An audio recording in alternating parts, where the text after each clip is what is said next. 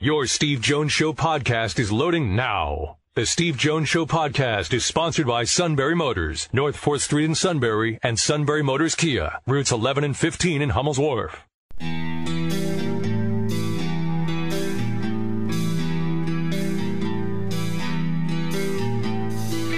Sports talk where your voice counts. This is the Steve Jones Show on News Radio 1070 WKOK. Now from the Sunbury Motors studio, here's Steve Jones. Today's show brought to you by Sunbury Motors, 4th Street in Sunbury.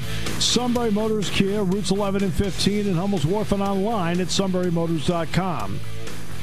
Ford, Lincoln, Kia, Hyundai, great new product lines. Fabulous pre-owned inventory with the Sunbury Motors guarantee. Great sales staff, fabulous service department.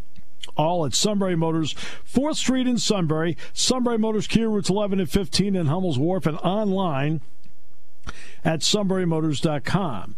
As we told you earlier, former Bucknell player Jimmy Sotos out of tonight's game with Penn State with a shoulder injury, but another former Bucknell player is in the NBA draining threes, Mike Muscala. Here's another drive and kick. Open three. Muscala's got another one. And so the threes drop it in here. That's the 300th three-pointer of Mike Muscala's NBA career. He's done really, really well. The key, once you get to that level, right, when you get to that level in the pros, keep your career alive. And Mike Muscala's done a great job of keeping his career alive. Scott Lauber now joins us from the Philadelphia Inquirer. Hey, Scott, Happy New Year. Great to have you with us. Thanks so much for your time today. Hey, Steve, how are you? I'm doing well. So, JT Realmuto, 5 years, 115. Your thought on the signing and the amount? 115.5, and don't forget that 0.5. It's important because it's what Realmuto needed to put him over Joe Mauer and become the highest paid by average annual salary, the highest paid catcher ever, $23.1 million per year on an annual basis. Mauer was 23, so that's ultimately what sealed the deal. And look, I mean, I think we've probably been talking about will they or won't they with JT Realmuto since last March, and it took way longer than anybody thought. It also took the New York Mets, I think, sort of zagging where everyone thought they'd zig. Everyone thought that they would target Realmuto this offseason. Instead, they signed James McCann, and that really caused Realmuto's market to never fully develop. And I think by the end, by this week or last weekend, it became clear to Realmuto's group that the Phillies' offer, which hadn't changed much, from what I understand, hadn't changed much since last March, was the best they were going to get, and it's pretty darn good. Like I said, it gets them the catcher record. It is also the largest contract for a free agent catcher. Mauer and Buster Posey are the only other catchers who've ever gotten $100 million or more, and those were contract extensions. So Realmuto sort of gets what he wants in that he set records for catchers, but I think got less in the end than he expected to get overall. In reality, who were the Phillies bidding against? Yeah, I mean, by the end of it, not very many teams. There was a rumor last week that the Braves were, I think the word that was used was circling, that they were circling Realmuto a little bit. And the people I talked to around the league, their guess was that the Braves were checking in because, here we are 3 weeks from spring training and Realmuto still hadn't signed yet. So the Braves and probably a lot of other teams were checking in. But in Atlanta's case, they probably were not going to go to 5 years the way the Phillies did. And if there was a threat at all, and we're not sure that there was from the Braves, it was maybe that they would try to lure Realmuto on a shorter term with a higher average annual salary, give him closer to $25 million a year, but maybe for a year or two. And he's a catcher who's 30. I think ultimately he was concerned about signing a short-term deal and then having to go through this again in a few years when he's 31 or 32.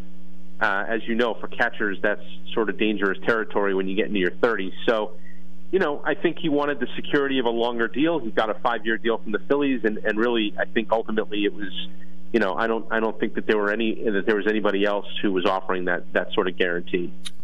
Right. So what does this now do for the lineup and the foundation of that lineup for the Phillies? Because obviously Harper's signed between now and 2300, and and obviously JT is signed. So what does this do for the foundation of the Phillies? Well, it's interesting, Steve, because, if they were one of the 5 best teams in the National League last year, you could look at a move like this and say, all right, they brought back a player who I sort of felt was indispensable to their lineup. He is indispensable. I mean, there was no way to replace him. And you'd say, okay, well, you bring a guy like that back and just try to, roll it back and go for it again. Except that they weren't one of the 5 best teams in the National League last year. They missed the playoffs. Right. So in re-signing Realmuto, they certainly make themselves a stronger contender to make the playoffs, but they hardly punched their ticket to get in by simply bringing him back. They still need a lot of things, including, some clarity at shortstop. And I think the biggest thing for me, and I wrote this last week, they need help in their starting rotation. This year of all years, coming off a 60-game season last year, where even the most durable starting pitchers, through somewhere between 50 and 70 innings last year, teams are going to be trying to retrain pitchers to throw a full season's worth of innings. And I think because of that, they're going to need more pitchers than they've ever needed before. Depth is going to become very, very important. And I look at the Phillies' rotation, and I see the starting 5 and not a whole lot beyond that. And even within that starting 5, how many innings can Spencer Howard provide? How many can Vince Velasquez provide? So I think if I were them, fortunately there are still a lot of free agents unsigned. I'm making a run at some good old-fashioned innings eaters, guys who can give me innings and maybe an average or even slightly below average ERA, just to kind of help me fill in the gaps there a little bit. Who would be among the targets in your mind? So they attended a workout a few weeks ago held by Anibal Sanchez, late of the Nationals. He pitched for Dave Dombrowski in Detroit and Miami. He's a guy who's coming off a year last year that wasn't very good, but he's a veteran pitcher with a track record. I think you're looking at a guy like that, a guy like him, maybe Rick Porcello. There are those kinds of guys out there who could wind up signing in the next couple of weeks, maybe right up to the start of spring training, for sort of a lower base, high incentive kind of deal. And I think that's what you're looking at. Yesterday, it got kind of overlooked by the Realmuto news, but they signed Ivan Nova to a minor league deal. Guy used to pitch for the Yankees and the Pirates, and the last few years, last year not included because it was a short season, but 17, 18, 19, he was throwing 170 innings a season with a league average ERA. That's kind of the guy that I think they need to look for. You don't need a top of the rotation guy. You've got those with Nola and Wheeler, and they think they're very bullish on Zach Eflin. What you need is guys to fill out the 4 and 5 and 6 and 7 spots in your rotation, because you're going to need that many guys. No question. How do you feel about the bullpen? Because some of those guys are going to have to eat a few innings once in a while. Yeah, they sure are. So you feel better about it, right, after they signed Archie Bradley. He's a solid major league reliever. Great signing. What's that? I thought that was a great signing. Yeah, the value on that was tremendous. It's a 1-year, $6 million deal at a time when, other relievers, Liam Hendricks is signing for, $54 million, and even the guys on 1-year deals, Brad Hand is getting $10.5 million. So to get an Archie Bradley for that, and I think they need another guy like that. Whether it's Shane Green, who's still available, somebody like that who has a track record of pitching in the late innings and can help the back end of the bullpen a little bit. But they're also, I'll tell you what, they're also counting on, the bullpen can't possibly be worse than it was last year. Like, Joe Girardi said something a few weeks ago that made me laugh. He said, we could have told the hitters what was coming, and they wouldn't have hit the ball the way they did last year against us. It was just one of those things. They had 2 awful, brutal months, and you can withstand that a little bit when the season's 6 months long. But when it's 2 months long, it's kind of torpedoes your year, and that's exactly what happened to them. So they're just hoping that look, with Bradley and then some of the sort of upside moves that they've made for guys like Alvarado and Sam Coonrod, and hopefully that makes them a little deeper and a little stronger. But they're also hoping the guys that are returning are going to just be better because they can't be any worse. Right. It's usually hope's not a strategy, but you'll go with it. The Hall of Fame vote. Nobody elected. Schilling was the closest at 71.1%. Bonds and Clemens have plateaued. What were your thoughts on the Hall of Fame vote? Yeah, I mean, unfortunately, it looked like that was what was going to happen. As people began to make their ballots public over the last few months, and it's tracked pretty well online. There's a guy named Ryan Thibodeau who's out of the Bay Area who keeps pretty good track of these things, and Schilling was tracking right at around 75% or slightly under on the ballots that were made public. And usually what happens is people who don't make their ballots public, usually are either not voting for, the PED guys or the controversial guys like Schilling. The percentage tends to go down, is what I'm saying, from the public ballots to the official announcement. So the fact that Schilling was tracking right around 75 and the other guys, Bonds and Clemens, were not at 75%, told me that we were probably going to end up with this result. No inductee.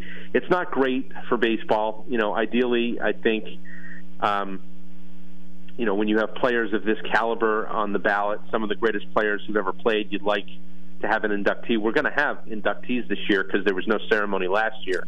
So right. Derek Jeter will still be honored in July, and so will Larry Walker and Ted Simmons and Marvin Miller. We're just not going to have anyone from the class of 2021, and we could probably have an entire show full of conversation about all that.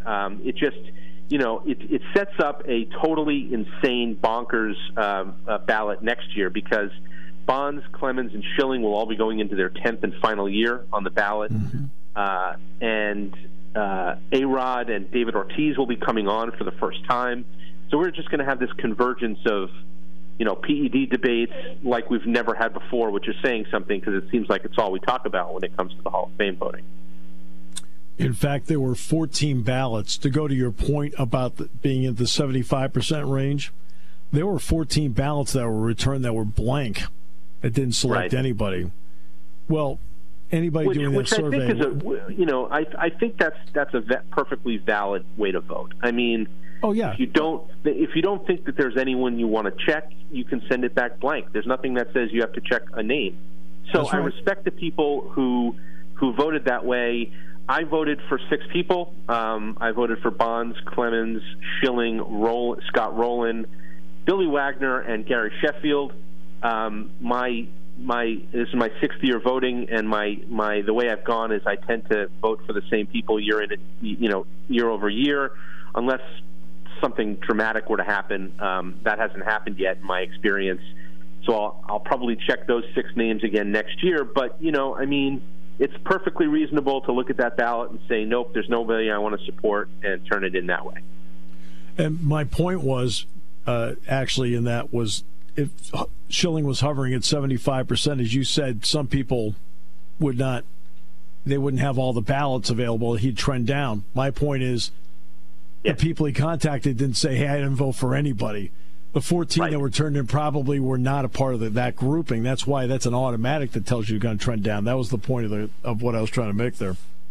Yeah, and I'll tell you what, having said what I just said, that I think it's a perfectly legitimate vote to send in a blank ballot. I am glad that Schilling fell 16 votes short and not 14, because those blank ballots would become a much, much larger issue if that was really, truly what cost him getting in. And so now, of course, Schilling says he doesn't even want to be on the ballot next year. Ultimately, I hope the Hall of Fame will keep him on because I think it's a dangerous road to go down to allow a candidate to sort of dictate that. The Hall of Fame is, appoints a committee to decide who's on the ballot and who's not, and he's got 1 year left, and I think he should get one more year. I mean, look, he did get 71%, and right. I think that I read something where nobody's ever gotten 70% and not gotten in. He might be the first to get to that level and not get in, but boy, you get 71%, you fall 16 votes short, and you say you don't want to be on the ballot anymore. I think we ought to let the whole thing play out one more year and find out. Scott, you're allowed to vote for 10, right? You are. You're allowed to vote for a maximum of 10. Okay. And that used to be a problem. I mean, look, we went through a year 7 or 8 years ago where we had nobody get in, and there was kind of a backlog. And my first few years voting, I had a hard time capping it at 10. I don't feel that way right now. I voted for 6, and while there were a few other players, Andrew Jones being one of them who I gave a lot of consideration to, I decided to not vote for them at this point. I could be compelled within the next year to go that way. But, I haven't been at the limit of 10 the last couple of years, and, it just doesn't feel like there are 10 names. But, a lot of people did still vote for 10, and there are a lot of interesting ones, a lot of interesting cases to be made. Todd Helton is an interesting one. Yes. So there are a lot of very good obviously a lot of great players who are on that list.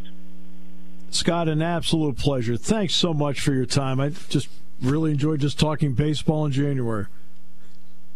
I do too, Steve. Hopefully we're talking about it in February from some spring training. Absolutely. I'm looking forward to that. Let's see if they can make it happen. All right. Talk to you soon. Thanks, Scott. Scott Lauber joining us from the Philadelphia Inquirer. In the final half hour, Greg Pickel will talk Penn State football. A couple of the for example, he mentioned Archie Bradley. He mentioned, Ivan Nova. Those were code names for Doug Peterson because they just wanted to keep you mentally engaged. I must have missed that memo. And remember, JT Realmuto, what do you want financially? Suit. And he said, the suit. They ponied up 115.1 over 5.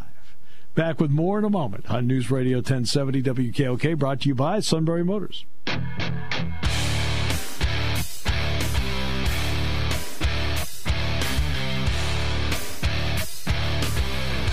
Anytime at a high school stadium or arena, this is the suit's walk-up music as he goes to the booth. He changed it up. We went the disco route, and now he's gone the heavy rock route. Because that's who he's become. Right? When he walks up to that booth, right, in the stadium, that's what they play now. Now, Phil Lockoff, Jim, walks in, that's what they play. I'll have to listen for it tonight. All rise.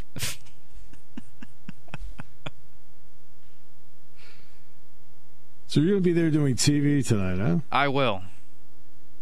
Very good. Yeah, you lost your game last night.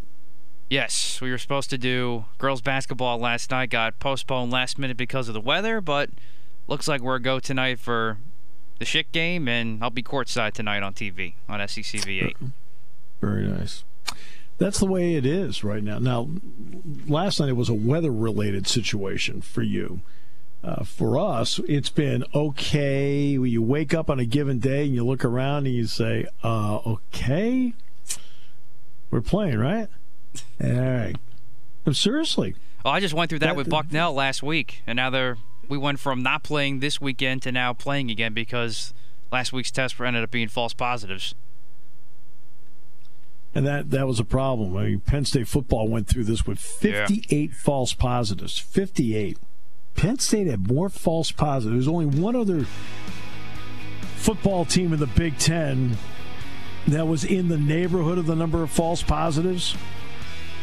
but nobody else had that problem. The other 12 did not have the issue with false positives. Penn State and one other school did, and Penn State was still first at 58. They can't figure out why. But at least they were false positives. But what happens with a false positive is somebody has to take said student-athlete. They got to drive them to Geisinger, 75 miles away. Boom, go through the PCR test. Boom, turn around, drive back. 75 miles, 150-mile round trip. And then you do get the good news that you're negative. But it's still time-consuming to do that on a repeated basis. Greg Pickel next half hour. Great to have you with us on News Radio 1070. Taking your calls at 800-795-9565. This is The Steve Jones Show on News Radio 1070 WKOK. Now from the Sunbury Motors Studio, here's Steve Jones. Today's show brought to you by Sunbury Motors, 4th Street in Sunbury. Sunbury Motors Kia, routes 11 and 15 in Hummel's Wharf, and online at sunburymotors.com. Ford, Lincoln, Kia, Hyundai, great inventory. And also great pre-owned inventory. Fabulous pre-owned inventory. All with the Sunbury Motors guarantee. And a great service department, sales staff that works with you. They get it done. Let's see. It's all at Sunbury Motors, 4th Street in Sunbury. Sunbury Motors Kia, routes 11 and 15 in Hummel's Wharf, and online at sunburymotors.com. Okay, so where do we go now? Do we go back to the Doug Peterson should be fired? No. Should we go to the Eagles made a bad choice? No. Jeffrey Lurie should be fired? No. How about Penn State football? All right, so. That's better. First of all, we had to eliminate all of your options. All right, so we had to eliminate the ones that make you feel better. Because, again, I feel like here, part of my job is to be therapeutic. I'll let you let out all the angst, the anger, the venom, the bile. Then when the show's over, you go home, you're a happy guy. Lisa can't wait to see you. Little Luke's playing with Daddy. If I don't do this, you're going to go home angry. They all appreciate that. Hey, I'm just a team player. All right, so let's bring in Greg Pickel from PennLive.com. Greg, great to have you with us. Welcome back, sir. Hey, good to be on with you guys, and Happy New Year. Happy New Year to you, sir. Thank you so much for your time.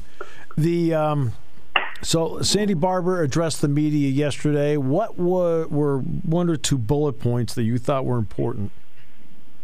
Yeah, there were a couple of, Steve. Obviously, you know, the way that she praised James Franklin and the football program as a whole for getting through the pandemic impacted year, I thought was notable. Just one positive COVID-19 test, which I know we've heard so much about that. I think fans, listeners, maybe everyone is just tired of talking about it. But I don't know how you can start this conversation and not note that despite some of the on-field issues, the off-field stuff certainly was a success in 2020 on the COVID-19 front. So I think that's the first takeaway for me. And then from there, you know, she was pretty direct, I thought, about the fact that going to get Mike Yurcich was a change that James Franklin obviously lobbied for, which I think we could easily figure out, both because it happened and also the way he talked last week. But you know, she thought it was the best interest for the school, and they found a way to get it done financially. And, you know, it doesn't sound like they had any second thoughts or second guesses about making that move. So I thought that jumped out. And then as we look forward here, what does spring ball look like? What does the blue-white game look like? Is there a blue-white game? You know, a lot of those questions are left to be answered, but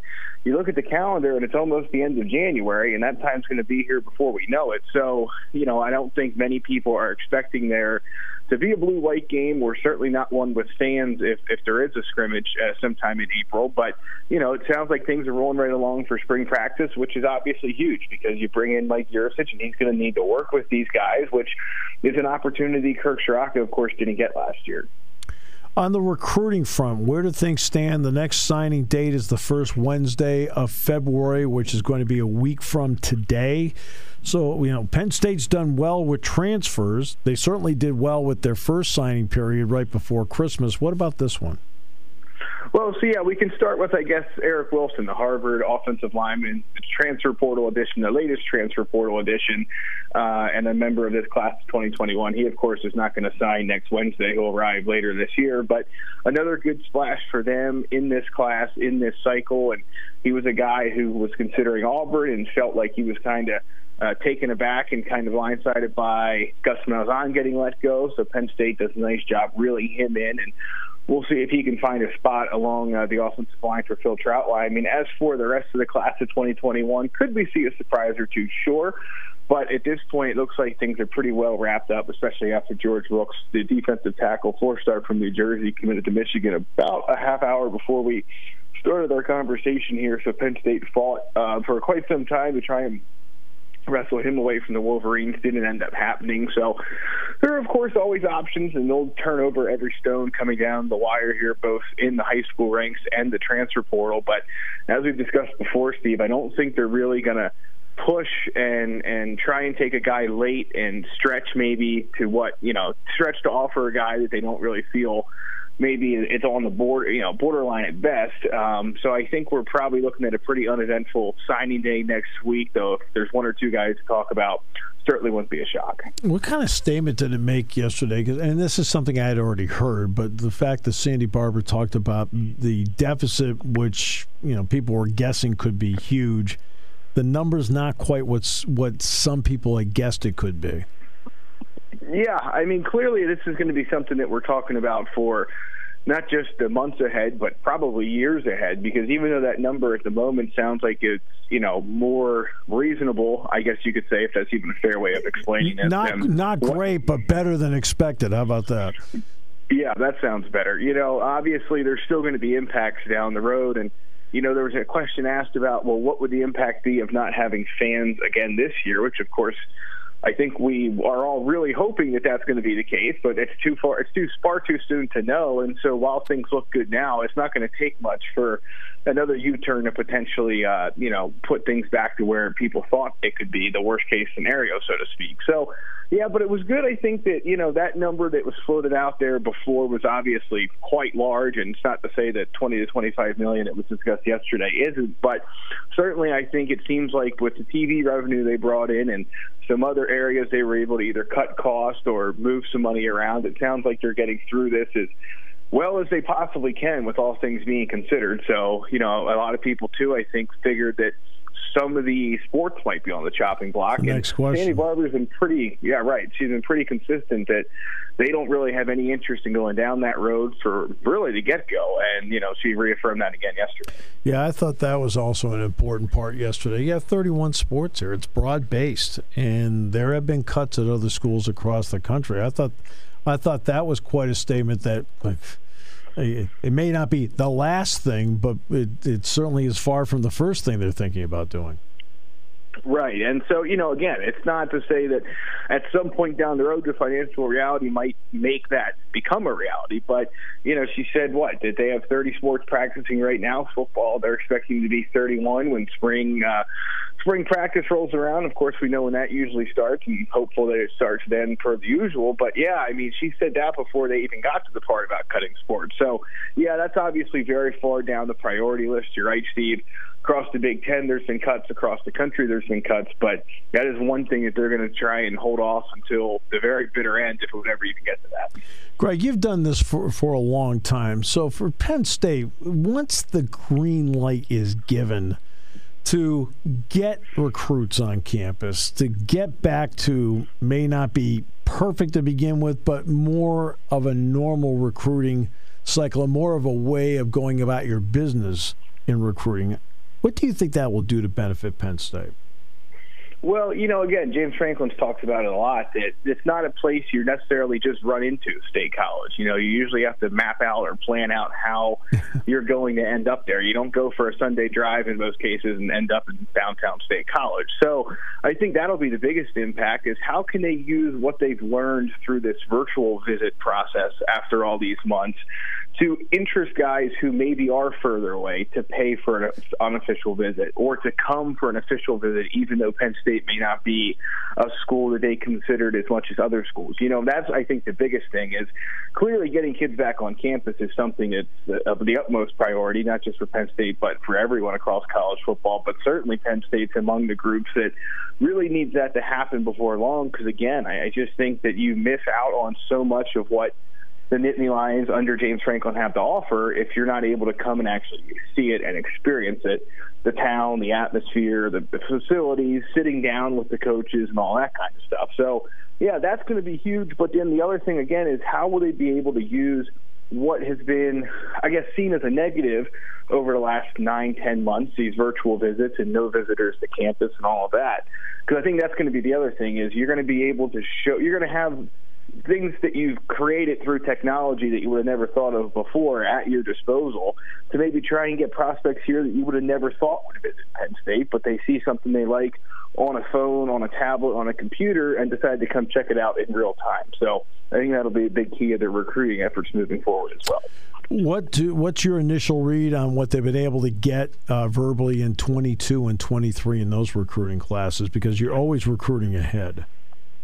Yeah, so, again, I think that is not necessarily maybe ever going to be pointed to as a main or even partial reason why Mike Yurcich was brought in and Kirk Ciarrocca was let go, but they have some darn good playmakers in that 2022 class already. You talk about Mekhi Flowers and Anthony Ivey and Bo Prabula and Jerry Cross and, Holden Stays. I mean, there's a really talented group of skill players in addition to Drew Shelton, the offensive lineman. So, if you're putting a product out there that maybe isn't as exciting to watch, or maybe doesn't score as much or move the ball as much, and then you have these guys going to visit places, assuming visits are allowed again in this cycle, right, and they see these really fast, really exciting, really, the one thing James Franklin keeps saying, Steve, that jumps out more and more is this idea of an offense that gets the ball in a lot of guys' hands, and the idea of spreading it around and getting more guys involved. Clearly that is a big part of it as well,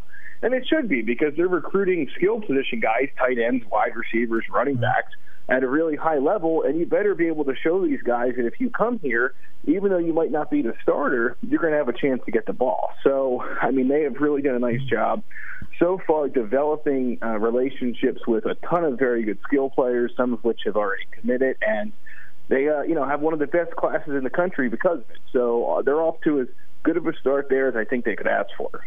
What kind of read have you been able to get, if at all, from some of those offensive players that are considering Penn State about the hire of Mike Yurcich? Well, I think, the thing is that everyone's going to tell you they're going to do one of two things. They're going to tell you they're excited about it and they think it's a good thing, or they're just not going to answer you. No one's going to, I don't think any recruit considering Penn State will come out and say, yeah, I don't think that was the best idea. But, yeah, I mean, I think that, again, when you put on the tape of what his offenses have done in the past, and you combine that with the stats that they put up, I'm not sure how you would be, I don't know how you could look at Penn State and say, yeah, that doesn't look like a place I want to go play at. Now, can you say maybe, I don't know if they have the quarterback situation? Sure. Obviously, that's going to be the next 6 to 8 months of discussion, and whatever Penn State puts on the field at that position, later this year certainly is going to have an impact on how that conversation goes moving forward. But, yeah, I mean, I think you have a lot of guys who think that, okay, they're going to bring this offense in that's going to be fast, going to put points up, and could get me the ball even if I'm not a starter as a freshman, and that's going to really entice a lot of guys. Greg, always a pleasure. Thank you so much for your time. I really appreciate it. All right. Thank you, guys. Be well.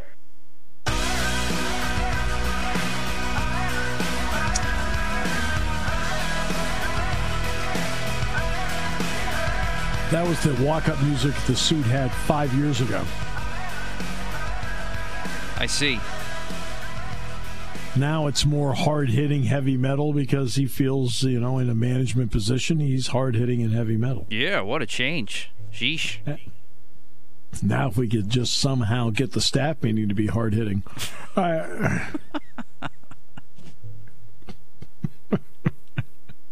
What?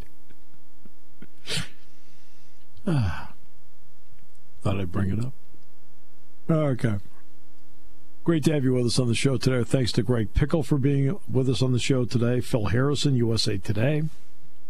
And Scott Lauber, Philadelphia Inquirer. Missed anything? It's all going to be on the podcast, where you have to, I do have the obligation to mention my good friend Gary Goloszewski, the curator of the Tom McGrath Tailgate, because when he listens to the podcast, I just want to make sure he knows it's there.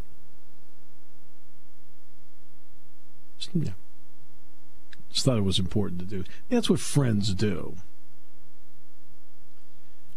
Memo to corner office. So you got Shamokin and Shikellamy tonight. So how are these two teams playing right now? Shikellamy, not great, but it's kind of hard to tell at the same time because this team hasn't had a full week of action at all this entire season because of COVID. That's hard. Yeah, it's really hard to say. Shamokin, they're a little bit down from where they were a couple of years ago, on the verge of district championship. So it'll be an interesting test tonight for Shikellamy just to kind of see where they're at. Okay. And that's at the Phil Lakoff Gym tonight? Correct. Very nice. Good. Well, we have Saturday's Penn State-Wisconsin game at 3 o'clock. Or do we have a curling match? What are we doing? No? Just asking. I got to check. I don't know. I have to check. I don't know. I go for you for information. I get nothing. Oh, yes. We got Penn State on Saturday. Just got the thumbs up from somebody? No, I just checked our list here. Yeah, we're good. Okay. Suddenly up out of the hole. There's our thumbs up. And back down into the corner office hole we go. Oh, my goodness. You know what? I saw two baseball fans today, State College Spikes fans. They were like, oh, golly, I hope we can get back to the ballpark this summer. We love going there and listening to you and Joe and the whole thing. It's like, hey, believe me, I want it to happen. But we, at some point, need to get back to on the pathway to some semblance of normal life here. Some pathway. Yeah. I was just looking at something from Golf Digest earlier today, just thumbing through, and I'm thinking, oh, man, I can't wait to get out in the outdoors, golf course, the whole thing. See people, be around people. Hey, now, for some people, the pandemic's worked out really well. I mean, because there's, there are a couple of people that just don't like being around people. Can't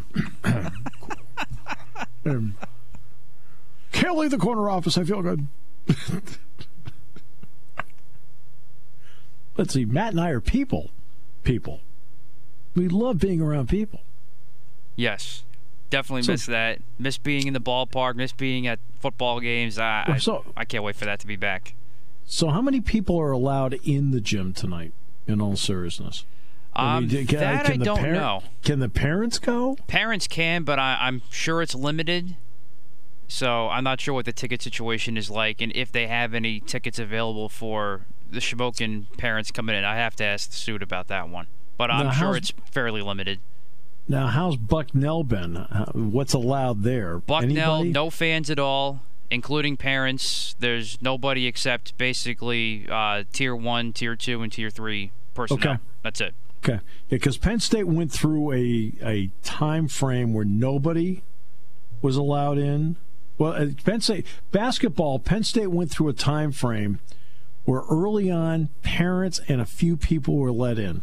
Then it transitioned to nobody was in. That was during that 3-week period that the governor had outlined up until January 4th. Since then, they've allowed parents in. So last week, for example, Rutgers had parents there, and so did Penn State, and Northwestern was the same way. Now, it's not that many, but They did allow them in. And I think, as Sandy Barbour said yesterday, that as of today, if they were to play a blue-white game, they would allow 2,500 in. Okay. Now, that's today. Now, 2,500 would be families, parents. That's what right. you're talking about. Plus participants, media. But between but that's 3 months away. It's today the 27th. So that's a little bit less than 3 months away. We'll see how everything is 2 months from now. I don't know. 2 months from now, we may have a different feel for how things are going. Hopefully for the positive. Yesterday, I never brought this up yesterday. Yesterday was the 38th anniversary of Paul Bear Bryant's death. People say the morning he passed away, he was in tremendous spirits. They said about an hour before he passed away, he was kidding around with the staff. And all of a sudden, boom, it was like a code blue. And I remember because I was in Philadelphia that day. I was getting ready to do a game at Temple, John Chaney's first year. They were like, you have to be kidding me, because he had just coached his last game December 15th in the Liberty Bowl against Illinois in 82. That really hit that state hard. All right. Great to have you with us on the show. Peter King scheduled for tomorrow's show. Looking forward to catching up with him. The Super Bowl, of course, now 10 days away. We did not talk about the Super Bowl today. We did not talk about Doug Peterson today. But the suit got a lot of run.